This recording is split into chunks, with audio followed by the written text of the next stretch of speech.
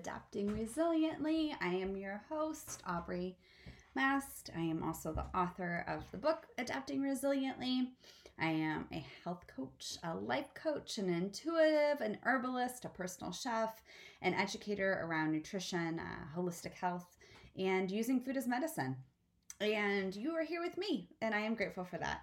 So today I wanted to talk a little bit about my book. It's out there. It's launched. It's here. It's in the world. It's being birthed. It has its own journey it's about to take. And that is beautiful. So the book, Adapting Resiliently, is available on all book buying platforms. You can look for my name, or you can type in Adapting Resiliently, or you can find it on my website.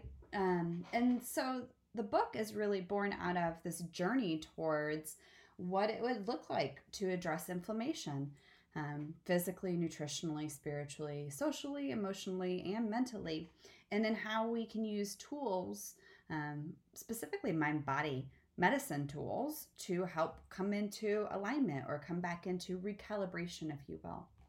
And I wanted to talk about that concept today, especially as it relates to inflammation. In my training, having a bachelor's in science and my master's is in public health, and then even working on my PhD right now, there has been a lot of training in my career around the physiology of inflammation. So what happens when we get a cut? We have, a rush of inflammatory markers that get released in order to help with blood clotting and in order to help with making sure that there's not an infection that spreads within our body. And so most individuals understand that there's acute inflammation and then there's chronic inflammation. And acute inflammation is not a bad thing whatsoever. We fall down and we get a cut. We want our body to release inflammatory markers to stop the bleeding, but then also to protect us from having an infection spread throughout our bloodstream. The chronic inflammation, though, is where we can get into some tricky territory. And I think the reality is, whether or not we want to admit it, just being alive at this point in time in the history of human evolution is stressful. And I think that's probably the understatement of the century to say, oh my gosh, it's stressful to be a human in existence right now. Like, no duh. But the reality is, it's stressful, and we are impacted by chronic stress or chronic inflammation on a daily basis. And so if we zoom out a little bit and we try to challenge ourselves to think about inflammation, not in terms of just releasing inflammatory markers because we get a cut and there is an inflammatory cascade or a cytokine storm that happens. And we can challenge ourselves to think about, okay, well, where do I experience stress? Because we know within the research that when we experience stressors, our body reacts and our minds react and our nervous system reacts by releasing inflammatory markers. But we don't always have a cut, right? We sometimes just have somebody honking the horn at us and flipping us off. Or sometimes we have eating that cheese pizza that's covered in grease. We don't always have to have this acute experience of inflammation. And the chronic inflammation is really where I'm trying to get us to wrap our heads around. And so let's just unpack that for a little bit. Physically, we can have chronic inflammation or high amounts of inflammatory markers circulating in our system because we aren't moving our bodies very much, or we are really sedentary, and we have a really hard time getting up and having motivation to engage in just movement, or we can be challenged in terms of physically moving our bodies in the way that relates to how we see ourselves or how much energy we have to do things in our lives. Nutritionally, we can experience inflammation and the release of inflammatory markers by really nutrient-depleted diets, which is the standard American diet. The SAD diet is literally everything that we know will create a huge inflammatory cascade within the body. So the SAD diet is heavily reliant upon processed sugars, refined sugars, processed fats in the form of saturated fats and trans fats, which are incredibly inflammatory to our system. We have a lot of simple carbohydrates, which are nutritionally depleted, but are great at increasing the glycemic index, but also really great at increasing inflammatory risk factors. And then we have, an over reliance a lot of times within our standard American diet around sodas or pops and alcohol. And all of these aspects of our daily diets, whether it be drinking coffee every single day or eating a donut or having that cheeseburger, the nutritional aspects of what most Americans are consuming on a daily basis is extremely inflammatory in its nature. Current research trends show that most Americans are eating at best 2 servings of fruits and vegetables a day. And most of the time, those servings are coming in the form of either a juice box, which has a ton of sugar in it, or it's coming in the form of French fries and ketchup. And none of that would actually be phytochemically rich or alkaline in the body to help neutralize the inflammation. And so we can have high inflammation just solely by focusing on what are we doing nutritionally? What does our dietary pattern really look like? Outside of the physical inflammation we can experience from not moving our bodies, and the nutritional inflammation we can experience from being proponents of the standard American diet, we can also increase inflammatory markers by our mental and our emotional well-being.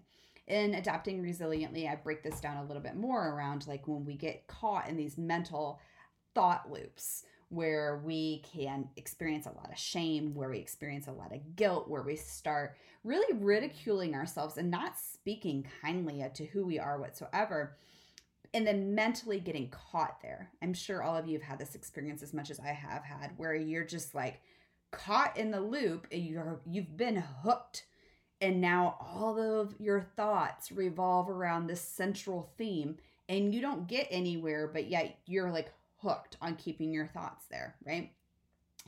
That type of mental processing can be really triggering, and especially if we have any type of anxiety or depression. These are all related to what's happening within the gut-brain axis, and that is indicative of how much inflammation is circulating within our body, and then how is our gut-brain axis able to deliver neurotransmitters to help with neutralizing the depression or the anxiety or the inflammation, the stress, the turmoil that's happening mentally on these loop patterns, right? And then emotionally, we can experience inflammation within this broader sense of the term by having emotional reactivity, where let's say somebody in your day-to-day says something and you get triggered, and then emotionally, instead of having a bad 5 minutes, you have a bad rest of your day because you are emotionally reactive to whatever that trigger was. And there is actual research that shows that when we have emotional patterns that leave us really angry or really agitated or really reactive, or we're in mental thought loops that make us really anxious or are very guilt-ridden or shame-ridden, that they can stimulate our body into going, hey, I think we're under attack. Okay, let's send the troops, the inflammatory troops, to help protect us, right? So this chronic inflammation can really become a theme of our existence, not only from the physical and the nutritional, but also from the mental and emotional, because we're bombarded by stressors day in, day out, whether it be from being in a pandemic or virtually existing in the world or your workplace or your family. And that brings up the last 2 areas of inflammation that I look at within the book around spirituality and social health. And so with spirituality, inflammation takes this broader sense of the term. Are you aware of who you are intuitively? Are you aware of your intuition? Are you aware of who you are as a sacred and sovereign being? That is a really big question, and a very esoteric one at that, to start contemplating of like, who is my best self? Do I know this best self? What would I look like? How would I operate? What choices would I make as this best self? The more we've come out of alignment with our truth, our integrity, who we are, and what is our most sacred work to do in this life, can be a place of stress and inflammation, especially if we are no longer listening to our intuition. If we are aware that this relationship's really horrible for us, but we keep staying anyways, right? Or we are really cognizant of the fact that, you really desperately want to create, but you don't do it, right? There's these ways that we can choose, and we can participate in our lives where we're disconnected from our highest selves.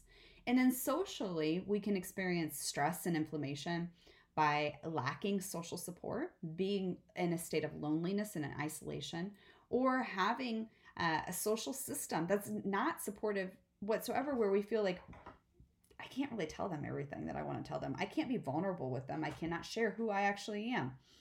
That can create internalized stress and internalized inflammation. The reason why I think this concept of inflammation is so important is because we know within research that the more inflamed we are, the more we have higher amounts of chronic inflammatory markers in circulation within our bloodstream, the more weakened, the more we contribute to the weakening of our immune system function. When our immune system function becomes weakened, then we're not able to feel as well as in our bodies because we're more susceptible to illnesses. And when we don't feel as well in our bodies, then it's really difficult to make these changes to come into alignment with our most sacred selves, or to come into alignment with whatever our concept of vitality may be. So in adapting resiliently, we really look at where are these areas of inflammation within our physical self, our nutritional self, our mental and our emotional well-being, and our social and our spiritual selves. And then what the heck do we do about it to neutralize inflammation? Because my point of view is really that if we want to talk about self-actualization and self-efficacy, having the belief and the power and the control to make long-term changes towards our lifestyles so that we can be that sacred, most sovereign self that's experiencing optimal vitality day in and day out, we have to neutralize chronic inflammation. So we take any of those 6 areas and we start working on how do we neutralize inflammation within those areas. And here's the beauty of integrative medicine and functional medicine and using mind-body medicine is that they're all integrated. You're going to start tackling your nutritional inflammation and all of a sudden go, wait, hold on. Emotionally, I'm having some reactions here. Wonder what that's about. Or I'm tackling the fact that I don't have social support and all of a sudden I'm aware of these mental patterns that are coming up. And they're all deeply integrated within our ability to neutralize that inflammation, but also to come into this like clearing away of who do we deeply desire to be and how do we deeply desire to be our most healthful selves. And I think that's probably one of the most important places to start, is that every single individual that gets called to this book of adapting resiliently and gets called to the bigger work in the world of self-actualization, self-realization, the awakening to the most sovereign aspect of yourself in your life that you want to create. We all begin in varying parts. For me, I began nutritionally because my background is from Indiana and I just asked, food is the thing that makes the most sense in my world. So that was the easiest place for me to begin this journey. But very quickly I realized it's not just food. It's the mental, it's the emotional, it's the social, it's the spiritual, it's the physical. It's all interrelated there.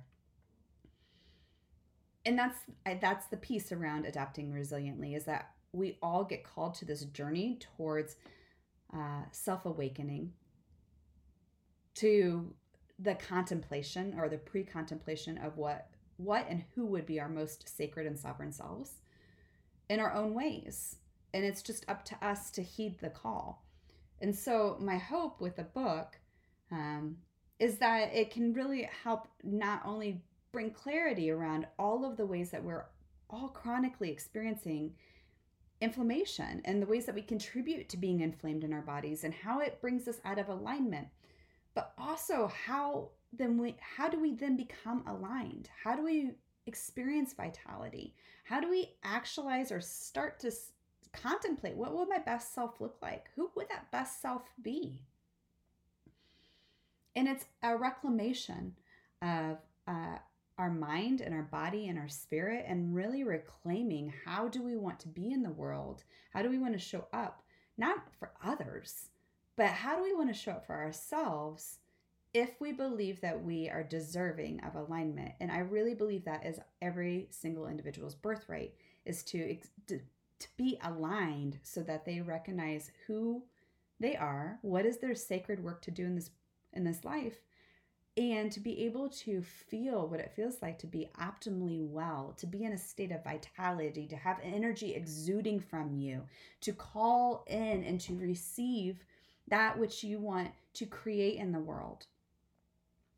This book is a journey around the physical as much as it is around the spiritual and the energetic.